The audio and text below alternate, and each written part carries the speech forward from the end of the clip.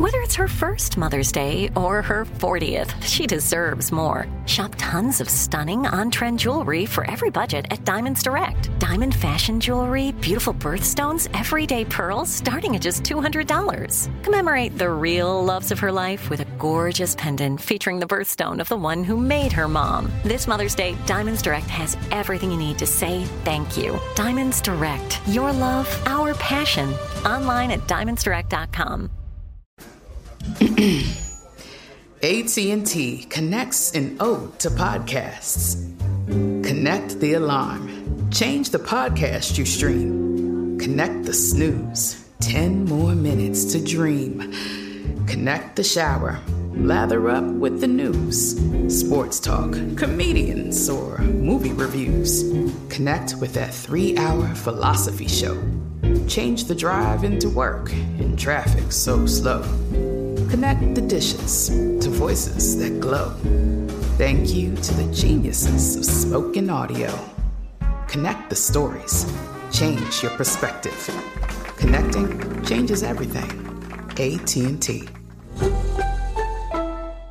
When you think about the future, what kind of technology do you envision? Whatever the future holds, artificial intelligence will undoubtedly be at the heart of it all. Join Graham Class as he hosts Season 2 of Technically Speaking, an Intel podcast, and hear from the minds transforming healthcare, retail, entertainment, personal computing, and more with the help of AI. Tune in every other Tuesday and explore the latest technology that's changing our world today and creating a more accessible tomorrow. Listen to Technically Speaking, an Intel podcast on the iHeartRadio app, Apple Podcasts, or wherever you get your podcasts.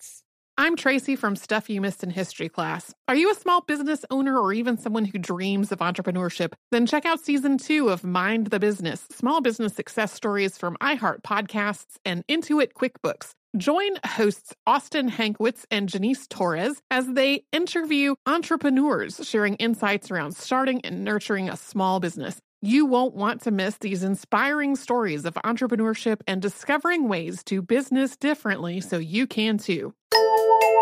Welcome to Stuff You Missed in History Class, a production of iHeartRadio.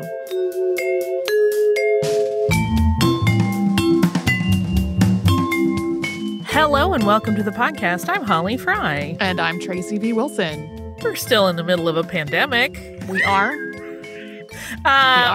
We have been talking about what this strange thing is to be living in the middle of a pandemic, and also what a strange thing it is as two people who study history and have studied pandemics.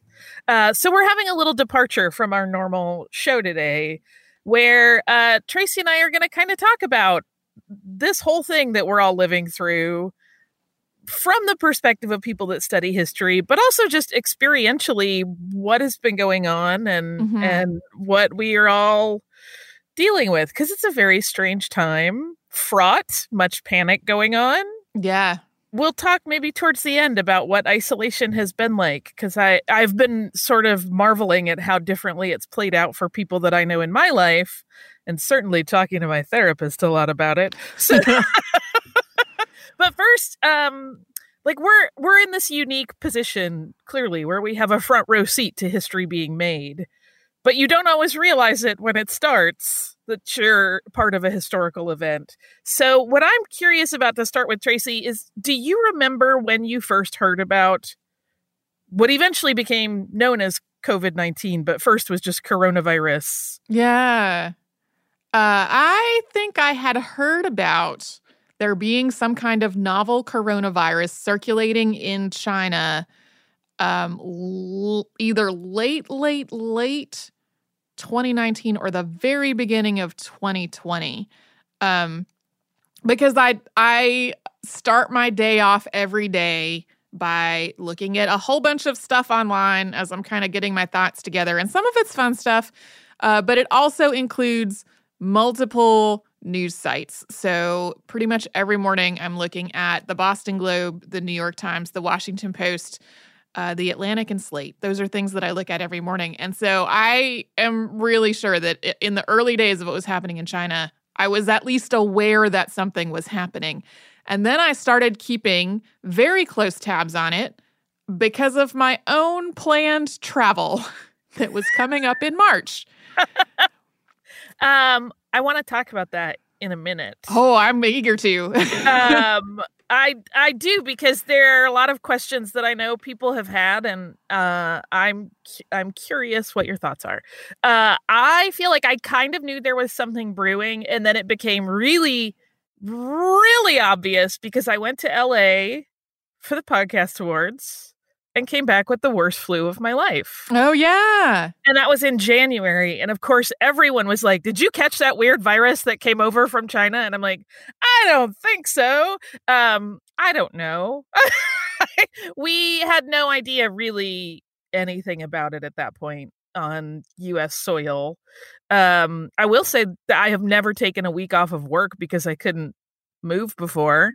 Yeah. Which that was, but there are also a lot of gross flus that went around this year. So yeah, it could have just been one of those. I don't have any idea and never will. Yeah, I know multiple people who got like a diagnosed, confirmed with a test influenza this year, many of whom had also gotten a flu shot. So that like wasn't necessarily a predictor of whether people were getting the flu or not.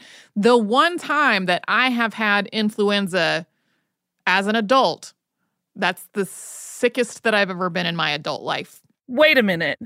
You have only had the flu once? Yes. As an adult. Like, I'm not, forget everything in my childhood. Only one? I feel like I gotta stop licking things. I've had bad colds before. And I might have had bad colds that I described as the flu. But once I'd actually had the flu, I was like, no, that was a whole different thing. I think I did miss an entire week of work. I'm also pretty sure I got it from someone who came to work with it, which I have not quite forgiven them for. It was a very frustrating time to be sick. I missed the birth of a friend's baby because I was at home with the flu. There was no possible way I could go see them in the hospital. Like, that was just my own personal frustration. But yeah, that's the sickest that I've ever been as a grown adult. Yeah, I've had one other flu that was a close second to the one I had in January, which was actually back in 2000. I've had others in the interim, but that one it was literally the new year turnover to 2000. So while some people were still having Y2K panic, I was like, will food ever go down again? Panic. Oh, no. There's a very different panic going on. I had a runner-up upper respiratory infection one time that made me almost as sick. And I missed 3 or 4 days of work. But that was a different thing. Like, that was a bacterial upper respiratory infection that I was on antibiotics for, not influenza. Yeah. Yeah, whatever I had in January was just, I was like a limp rag of a human. At one point, I got real ambitious and thought I was going to go make myself something to drink. And about 15 minutes later, Brian walked in the kitchen and just kind of found me slumped into the sink. It was like, what are you doing? Like, let's get you back to bed. But I'm fine now. So enough about that. When did you realize that this was like a significant thing? That's a weird question. It is. Because I, back in April of 2019, bought tickets to go on the Jonathan Colton cruise, which was scheduled to depart from Fort Lauderdale, Florida on March 7th of 2020. So especially in February and March, a lot of other people I know, we were keeping a really close eye on what was happening, especially as cruise ships started to make headlines for having huge outbreaks and quarantines on board and things like that. So we still went on this trip. We went on the trip knowing that there were serious things happening in China and in Italy and in some other like specific parts of the U.S. But like we had done sort of this really calculated risk assessment for ourselves to figure out like, what are the odds of there being an outbreak on our ship? What are the odds of our not being able to get home at the end of the trip? Like all this stuff. And when we left, the guidance that we were getting from like pretty established, reputable medical people was wash your hands, don't touch your face, stay home if you're sick. And we felt pretty okay about going. We got on a ship and we left on March 7th. On March 8th, the U.S. State Department said U.S. citizens don't get on cruise ships. And we were like, welp. Too late. And then it got worse from there because then on the 11th, the pandemic was declared. And what happened, I mean, it was a fun trip, the whole trip. It did feel like coronavirus was present on the whole trip. There was a huge focus among everyone about washing our hands. We were sharing our song tips for what song to sing while you're washing your hands. Like the crew of the ship seemed extremely focused on making sure that everyone stayed healthy. But after that pandemic declaration and then the ban on flights from Europe and all this other stuff, like everything became way more serious than it had been. And there was nothing we could do about it. Like we had already left the only port where anybody could feasibly have gotten to an international airport to go home. We had other weird things that happened because of weather that changed our whole port schedule. But like we were just on the ship. There was nothing we could do about it. People who live in hub cities in the U.S. were like offering up crash space to people who were on the cruise from Europe who were worried that they couldn't get home. Like the whole thing just became a whole lot more urgent. We had left on the trip prepared to go home, to come home and self-isolate for 14 days, like out of an abundance of caution. And we were just sort of prepared for that possibility. We were not at all expecting to get home from the cruise and have the entire community where we live essentially being on lockdown. Like it was not a thing that we were like expecting ourselves to, out of an abundance of caution, keep ourselves away from other people for 14 days. We were not expecting that to be the increasing guidance of more and more cities all around the country. I will say I was surprised that you went on the trip. Yeah. Because I don't think it's a secret, and that I'm outing you to say that you deal with some anxiety. We've talked about it on the show before. It's true. So I was really like, there's no way Tracy's getting on that boat.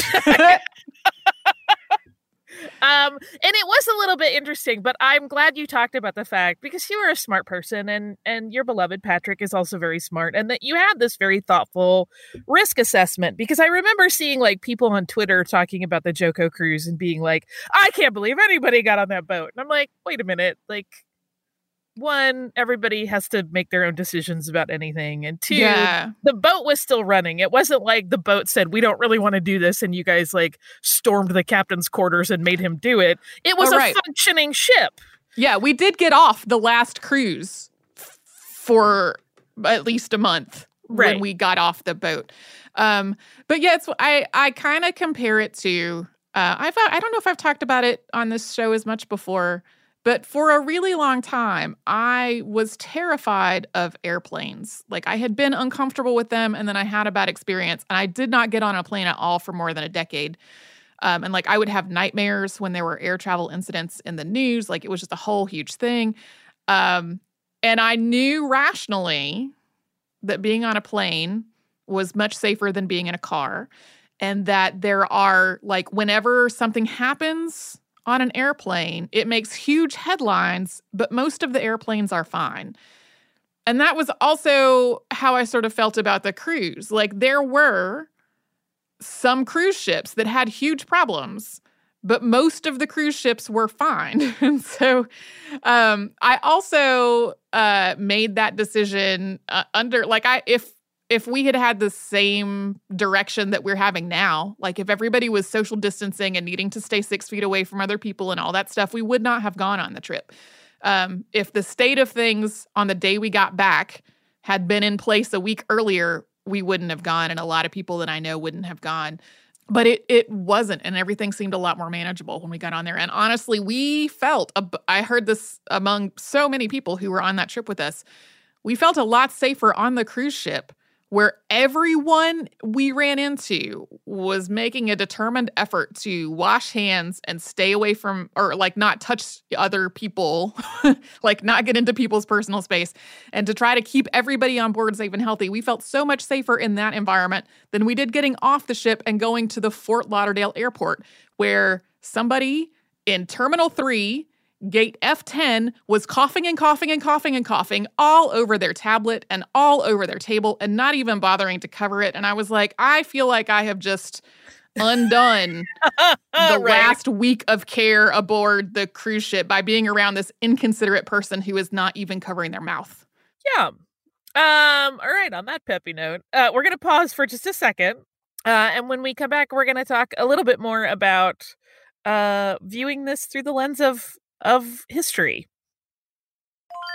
I'm Tracy V. Wilson from Stuff You Missed in History Class. Did you know small businesses make up 99.9% of all businesses in the United States? The world is powered by entrepreneurs, and if you're a small business owner or even someone dreaming of starting your own business, then you'll want to check out Season 2 of Mind the Business, Small Business Success Stories from Ruby Studio, from iHeartMedia, and Intuit QuickBooks. And every episode, hosts Austin Hankwitz and Janice Torres talk to entrepreneurs about how they've grown from the lessons of launching and nurturing a small business and how they have found success being their own boss. From the excitement of first starting out to finding the right tools and resources to process invoices and payments like QuickBooks Money, you won't want to miss these inspiring stories of entrepreneurship and discovering ways to business differently so you can too. And if you're a small business owner or even someone dreaming of starting your own business, then you'll want to check out Season 2 of Mind the Business, Small Business Success Stories from Ruby Studio, from iHeartMedia, and Intuit QuickBooks.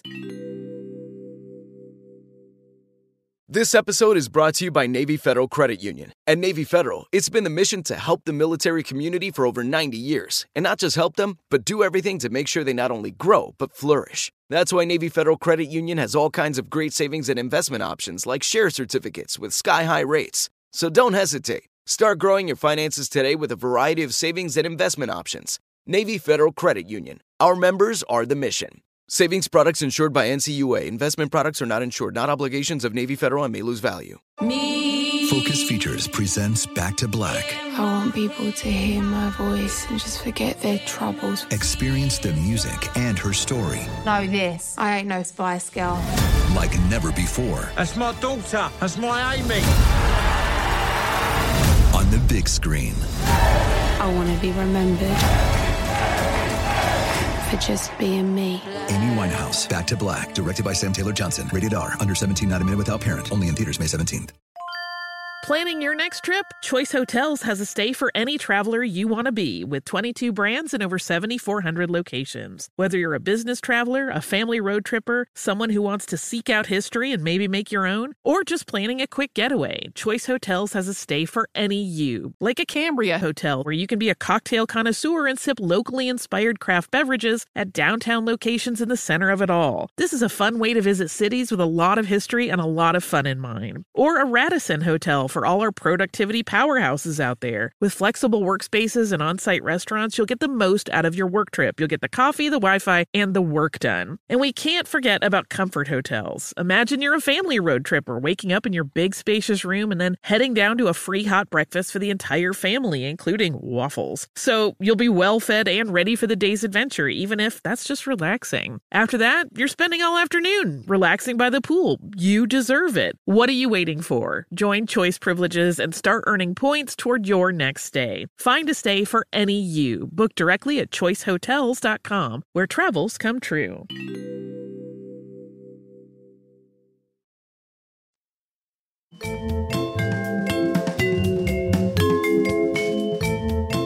So, Tracy, I feel like the moment when I realized that this was going to be a thing that was written about in history books is literally, it occurred to me beforehand, but when I was like, there's no way this is not going to be a significant event that gets discussed and analyzed for hundreds of years, was when it was declared a pandemic by the World Health Organization.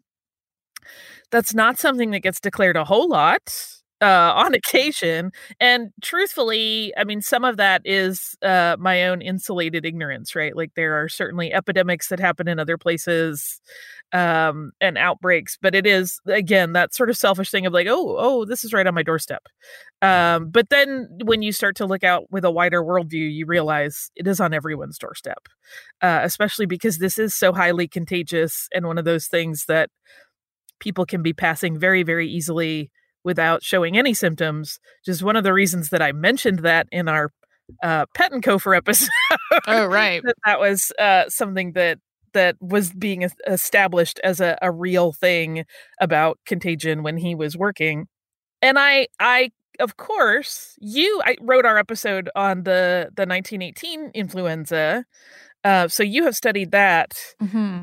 But it is one of those things where I think we can't help ourselves, and I'm sure anyone else who studies history, who is a professional historian, cannot help but consider what this is going to look like in the future. Yeah. I know a lot of people are really reluctant to try to make predictions based on the past, but there are also parallels that we can see in the past versus things that are happening right now, for sure. We are going to have that 1918 flu episode as a Saturday Classic. I haven't re-listened to it in a while, and I just sort of skimmed through the outline, and it was one of those things that I looked at, and I was like, wow, if we were recording this episode now, there are various things that might have been approached differently, because I know one of the things that you sort of see floating around on Facebook and Twitter and whatever is people who feel like everyone is overreacting and saying things like the 1918 flu killed however many millions of people, and this is not that. And it's like, well, okay, also, the 1918 flu lasted well into 1919. We're only a couple months into all this. You can't really compare what's happening in this moment to what happened well over a year into a totally different pandemic. But at the same time, there were lots of communities in 1918 who were doing things like canceling public gatherings and trying to adjust public transit schedules so that they wouldn't be as crowded, and similar steps to some of the things that are happening right now. And so I've seen more things recently about how cities that canceled all their public events fared the 1918 flu versus ones that didn't. Yeah, I mean, I think those are pretty predictable probably data sets, right? Lower incidence of contagion when people are not exposing themselves to everything. I recently, as you know, did a TEDx at Emory University, and the whole premise of it was that we are often, in many ways, reliving things in history that are very similar to what has gone before in history. And in that case, I used several examples. I talked a little bit about the butter versus margarine thing, and how in some ways that is similar to what you and I have talked about with the beef industry today, being very chagrined about sort of the evolution of plant-based meat substitutes that are getting more and more like beef. And so there are similar litigation type issues going on, as well as a couple of other historical examples. And my whole premise was that if we're cognizant of the fact that we are living through things that will be viewed by future historians, we might become a little bit more thoughtful about our choices and about these little sort of messages that we're sending to the future about how people live today and how they chose to handle things, and whether or not they looked back and learned from history rather than just forging ahead without thinking about things in that way. That all happened before this. That talk was at the very beginning of February. So the coronavirus existed, but was not at this level. I think at that point there was still probably a perception among a lot of the American public. I don't want to presume on anybody's behalf, but that this was going to be a thing. We knew it was already affecting China very heavily, and Italy to a degree, I think, had started to hit the statistics in the news. But I think there was a perception that this is happening in those places. It will peter out before it gets here. Yeah, and I think some of that perception may have been fueled. I mean, some of it's probably wishful thinking, and some of it is just not being connected and tuned in to what all was happening. But I think it might have also been fueled by other epidemics, not pandemics, that have happened within people's memory, like SARS or Ebola, that were really emphasized in the news, and that in some places people got really panicky about. And then those did not blossom into global pandemics, in part, or like in some cases it's because like the way the disease spread did not turn out to be as contagious as was expected or whatever. But in a lot of cases it's because medical professionals and communities took steps to stop the spread of the thing. Like we took actual steps to stop all of these diseases, and that kept them from becoming pandemics. And one of the points that I've seen made over and over in this particular pandemic that we're living in is that when you take the kind of steps that are necessary to stop the spread of a disease like this, the goal is the disease doesn't spread and you save a lot of people's lives. But the way it will be interpreted is they said this was going to be a nightmare, and it wasn't a nightmare. Obviously, everyone overreacted. It's not really that everyone overreacted. It's that the correct steps were taken to stop the thing, and we stopped it. It's that they reacted appropriately.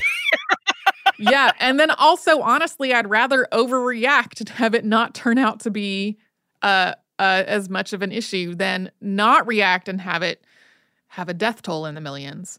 Yeah, I feel like it is one of those things where we have all seen the footage of the people on spring break being foolish. There is also that perception of, and I wish I could time travel a little bit and see how this will be written about by future historians. There is that perception among a lot of people of only old people and young people and the infirm, so I'm fine. One, that's kind of sucky because you're saying that the elderly and people with pre-existing conditions are not worth worrying about. And two, that's not the case at all. We're seeing more and more instances of people who appeared perfectly healthy who do not survive this. Yeah. So I mean, I don't know that I would say it's a fear, but I have to sort of shake my head and be a little chagrined that there are going to be a lot of reports in the future of how very foolish we were en masse. Yeah. Well, and that's where some of the historical parallels that come up for me in all this. I mean, there's the obvious parallel of previous pandemics. But then there are also things like the Great Famine in Ireland, and how one of the reasons that the Great Famine in Ireland was so bad was that Parliament took this very laissez-faire attitude toward the whole thing. And rather than taking steps that could have saved people's lives, it was more like, those aren't the people that matter, though. And some of the stuff that has been going around among politicians here in the U.S.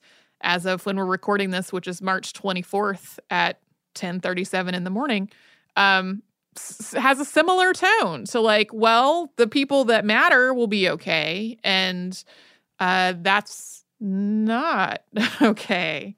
Yeah, I mean, there is this growing discussion right now about whether or not it is more important to save the economy by kind of letting this thing run its course and potentially kill off a lot of people so we can get businesses back up and running, which to me is very troubling. There are clearly some people who support that line of thought. Right. Well, apart from the moral implication of that, we've also seen in previous pandemics, like with the Black Death in Europe, which killed such a huge proportion of the population, the economic effects of that afterward were devastating. It was like there wasn't enough labor to bring in the harvest. And if there's not enough labor to bring in the harvest, like people are not eating. And so we actually got a question about that one time. We made a comment about the labor shortage after the Black Death, and someone was like, I don't understand how that works. Like, if there weren't as many people to feed, you don't need as many crops. And it's like, well, sure, but if you don't have enough people to harvest the crops, it doesn't matter that there are fewer people to feed. The crops are not coming in. Yeah. We are going to pause once again and have a little sponsor break, and then we will come back and conclude our discussion about living through history. I'm Tracy V. Wilson from Stuff You Missed in History Class. Did you know small businesses make up 99.9% of all businesses in the United States? The world is powered by entrepreneurs, and if you're a small business owner or even someone dreaming of starting your own business, then you'll want to check out Season 2 of Mind the Business, Small Business Success Stories from Ruby Studio, from iHeartMedia, and Intuit QuickBooks. And every episode, hosts Austin Hankwitz and Janice Torres talk to entrepreneurs about how they've grown from the the lessons of launching and nurturing a small business and how they have found success being their own boss. From the excitement of first starting out to finding the right tools and resources to process invoices and payments like QuickBooks Money, you won't want to miss these inspiring stories of entrepreneurship and discovering ways to business differently so you can too. And if you're a small business owner or even someone dreaming of starting your own business, then you'll want to check out Season 2 of Mind the Business, Small Business Success Stories from Ruby Studio, from iHeartMedia, and Intuit QuickBooks. This episode is brought to you by Navy Federal Credit Union. At Navy Federal, it's been the mission to help the military community for over 90 years. And not just help them, but do everything to make sure they not only grow, but flourish. That's why Navy Federal Credit Union has all kinds of great savings and investment options like share certificates with sky-high rates. So don't hesitate. Start growing your finances today with a variety of savings and investment options. Navy Federal Credit Union. Our members are the mission. Savings products insured by NCUA. Investment products are not insured, not obligations of Navy Federal and may lose value. Focus Features presents Back to Black. I want people to hear my voice and just forget their troubles. Experience the music and her story Know this, I ain't no Spice Girl. like never before. That's my daughter. That's my Amy. On the big screen. I want to be remembered for just being me. Amy Winehouse, Back to Black, directed by Sam Taylor Johnson. Rated R, under 17, not a minute without parent. Only in theaters May 17th. Planning your next trip? Choice Hotels has a stay for any traveler you want to be, with 22 brands and over 7,400 locations. Whether you're a business traveler, a family road tripper, someone who wants to seek out history and maybe make your own, or just planning a quick getaway, Choice Hotels has a stay for any you. Like a Cambria Hotel, where you can be a cocktail connoisseur and sip locally inspired craft beverages at downtown locations in the center of it all. This is a fun way to visit cities with a lot of history and a lot of fun in mind. Or a Radisson Hotel for all our productivity powerhouses out there. With flexible workspaces and on-site restaurants, you'll get the most out of your work trip. You'll get the coffee, the Wi-Fi, and the work done. And we can't forget about Comfort Hotels. Imagine you're a family road tripper, waking up in your big spacious room and then heading down to a free hot breakfast for the entire family, including waffles. So you'll be well fed and ready for the day's adventure, even if that's just relaxing. After that, you're spending all afternoon relaxing by the pool. You deserve it. What are you waiting for? Join Choice Privileges and start earning points toward your next stay. Find a stay for any you. Book directly at choicehotels.com, where travels come true.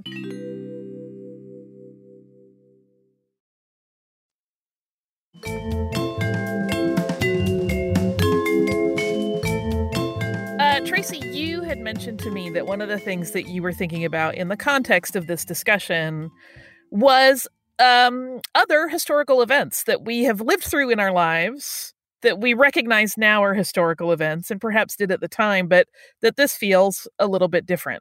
Yeah, that's something that I've seen a lot of people say on Twitter or otherwise express in some way, that people sort of are like, I suddenly feel like I'm living through history. I'm living through a thing that's going to be in history books. And I was thinking about like other times in my life that I have felt like I'm witnessing a historical moment. And it's like my very youngest political or historical memory. I have a vague memory of Ronald Reagan being elected president. And then I also have a very shady early memory of the assassination attempt on Ronald Reagan in 1981. And then I have very clear and vivid memories of like the Chernobyl and Challenger disasters in 1986. I sort of have the general sense of living through the end of the Cold War in the 80s. And like a lot of things that are more specific moments in history, like obviously 9/11 and the dot-com bubble collapse and the housing crisis that started here in the U.S. in 2008. Like all of these things, wars that even if I knew someone was serving in, also felt kind of far away from me. So a lot of stuff that felt like either isolated or something that felt removed from me in some way.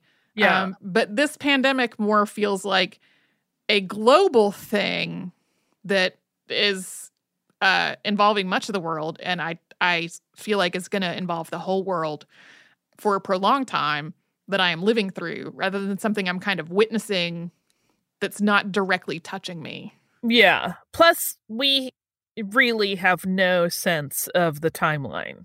No, right. And that's the thing that has looped around when I have talked to people about the 1918 flu, is like, we know how bad that was because the end happened, and we have all the data. Yeah, we're not at the end of what's happening now.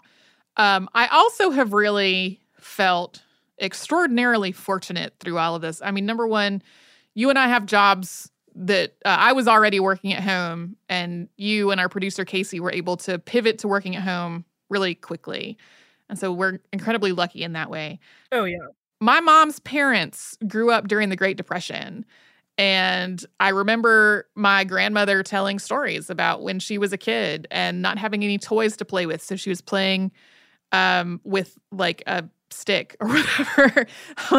That actually might be my other grandparents who grew up on a tobacco farm and played with tobacco sticks like they were hobby horses or things like that. But I heard a lot of stories from my grandparents about living in the Great Depression and growing up in the Great Depression and having just a scarcity. Because in addition to the fact that my grandmother was growing up during the Great Depression, she was a preacher's daughter. So the family already didn't have a ton of money before the Great Depression even started. My dad's dad served in World War II and Korea and was deployed when my dad was really little. And that was one of the things that influenced my parents' decision not to wait after they got married to have children until my dad was out of the Army, because they got married during the Vietnam War. And so by comparison to all of that, like, my life has been incredibly easy. And I know that there have been times, especially in my younger life, when we had to be really frugal because money was tight around our house, but we still had food and we had a roof over our head. And I had a stable family that was invested in my brothers and my well-being. So the fact that for me personally, this seems so different from all of that, I feel like I've been extraordinarily lucky. Yeah. Ditto. I have noticed a number of people talking about the people that are handling this quite well, of which I would kind of count myself. Which is not to say that I am not keenly aware of the risk and danger of the time we're living in, but like, isolation is totally fine by me. Which shocks me because I am very extroverted, but I'm having a delightful time at home. It's interesting because people that have, this has come up on social media. I have also been talking to my therapist about it. People that grew up in more chaotic homes tend to be able to ride this out a little bit more easily without as much, mental and emotional stress, because they're a little bit used to it. I have said on the show before, my dad is career Air Force. He was one of those people that would sometimes just vanish for long periods of time. Like, he would wake me up in the night and be like, I'm leaving and I can't tell you where I'm going, but I love you and I don't know when I'm coming back. Goodbye. So there's part of me that's just very used to instability and like not knowing what the future holds, which has been, in some ways, little did I know it was preparing me for this. It certainly made me a very independent person, which has served me very well at numerous points on the curve. But this is an interesting thing in that I think, because even for those of us, like you said, that have lived through these other significant moments, I very clearly remember the Challenger disaster, as well as Reagan's assassination attempt, because I thought my brother was lying to me when I walked in the door from school and he told me it had happened. I was like, you're a liar! Because I was a snooty 9-year-old who thought my much older brother was stupid.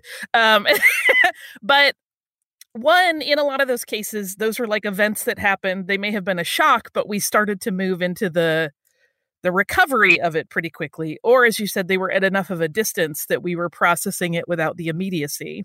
This has been a phase where seeing how people in my life are dealing with it has been enlightening and sometimes more upsetting than my own experience. Mm-hmm.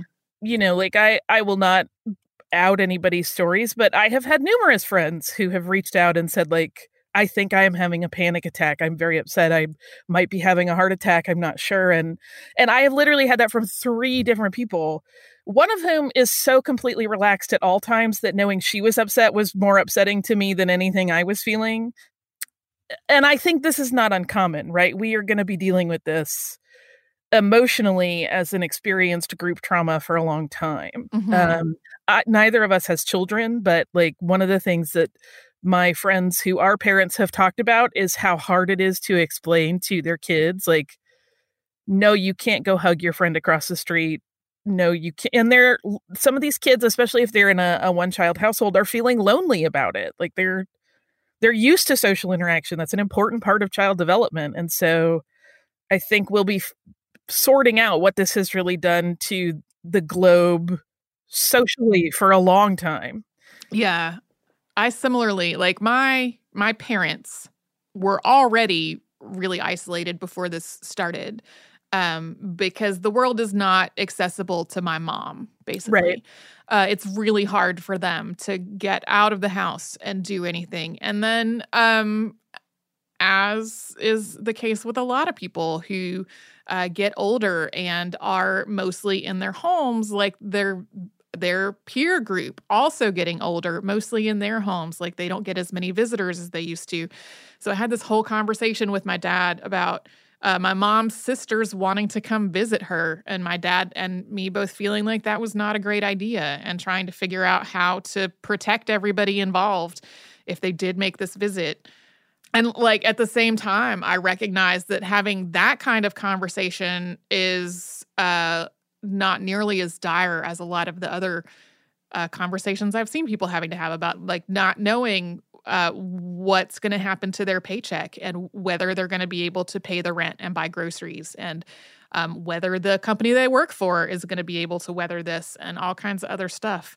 So it's one of those things where simultaneously I feel like I have been incredibly lucky, like I said earlier, to be in a place where I can mostly make this work.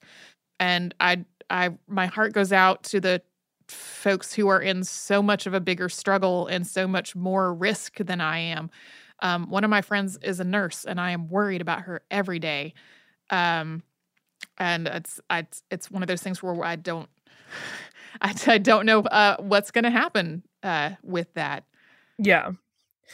Yeah, I think instead of doing a listener mail on this one of the things that I wanted to really, really, I'm not an expert and I'm not the first person you will hear this from, but make a note, one, to thank all of the people who are deemed essential and can't stay home, like medical professionals who are at great risk every single day.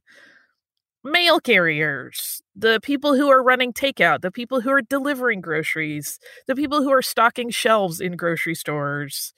The sanitation workers. Yes. And the utility workers. And yes. There are so many people that are out there doing their jobs in very dangerous times. Please be nice to them. If you can do something nice for them, great. That's tricky, I know, to figure out. One of the things we had done, we ordered a bunch of cookies from a bakery that was going to have some problems because they had stocked up and could not do an event. And they come in little packs of 3. They're sealed from the bakery. And so we have tried to give those out to like our mail carrier and FedEx drivers, etc., if they will take them. It is not enough. It's like a tiny, tiny gesture. I hope we figure out a way to do more, including everyone revisiting how those people get paid, because a lot of times those are not highly paid positions. No. But those are the people that we are realizing are essential just to keep our daily lives running. The other thing that I just want to make sure people do is it sounds very hippy-dippy, but be gentle with yourself. None of us really know how we will react day to day, because some days you wake up and it's very sad and upsetting, and other days you wake up feeling fine, and that almost feels guilty. It's tricky. Yeah, one of the things that I've noticed next door for my neighborhood has been blessedly low on racism in the time that I've been part of, but very vocal about people not picking up after their dogs. I get it, but suddenly the months-long conversation about the dog poop has been replaced with people saying, I'm healthy and have a car. If you need groceries, call me, which I applaud and respect. I am on, I think, day 10 of this 14 days of intentionally isolating ourselves after getting off of a cruise ship. So after we get to the end of that 14 days, I think my spouse and I will be talking about, okay, what should we do now? We've been banking donations and things, but is there something else we can and should be doing? Right. When we feel like we are less of a potential risk to other people. Right. So we'll see. I also want to thank our listeners. We recently put out a playlist of sort of episodes to maybe lighten the mood and make the time pass a little faster. And I was a little nervous about doing that because I know that when folks have something that changes in their podcast feed, it can be a big deal. And overwhelmingly, folks have been so gracious and so kind and have checked in on us and asked us how we are doing. And I just wanted to thank everybody for that. Yes, absolutely. And also just for, listening and being with us over the years and sticking with us through this weird time.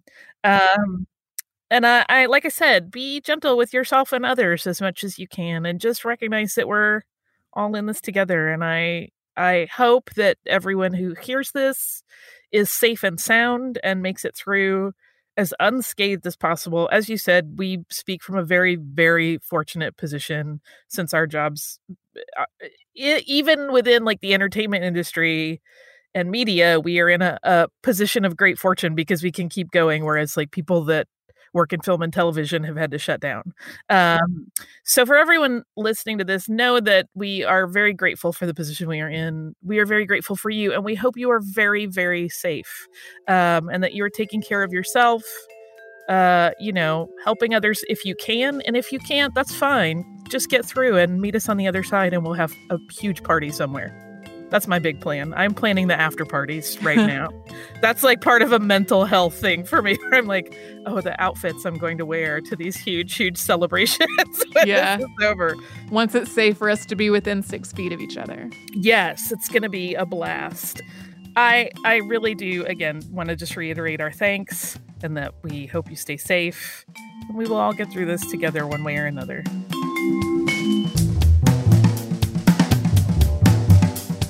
Stuff You Missed in History Class is a production of iHeartRadio. For more podcasts from iHeartRadio, visit the iHeartRadio app, Apple Podcasts, or wherever you listen to your favorite shows.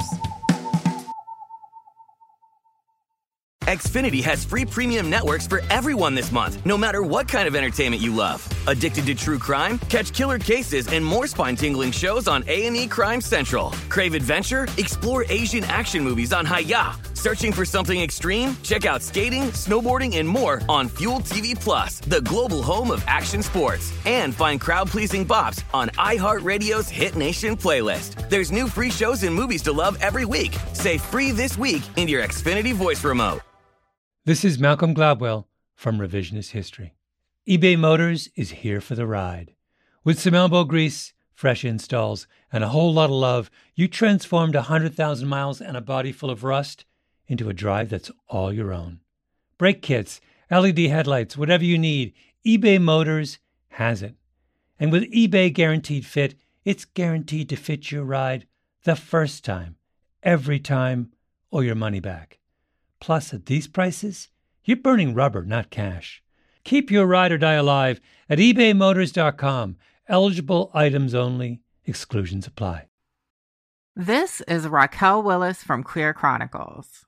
Right now, there are close to 500 anti-LGBTQ+ bills in state legislatures across the country. Lambda Legal is leading the charge against these hateful bills that target mostly trans and non-binary people. You can fight discrimination and help write the next chapter of Lambda Legal history. To learn more about their open cases and to donate, visit lambdalegal.org. That's lambdalegal.org. Hey everyone, this is Jodie Sweetin from the podcast How Rude, Tanneritos. I've been needing a quick getaway with my family, and the 2024 Hyundai Santa Fe is the perfect vehicle to take us there. It has standard third-row seating, so I'm able to pack my entire family, plus pets, in the car, while also having enough room for our camping essentials. Available H-Track all-wheel drive will get us through any dirt trails, and available dual wireless charging pads will ensure we never have to worry about getting stuck with a dead phone in the middle of nowhere. Visit HyundaiUSA.com or call 562-314-4603 for more details. Hyundai, there's joy in every journey.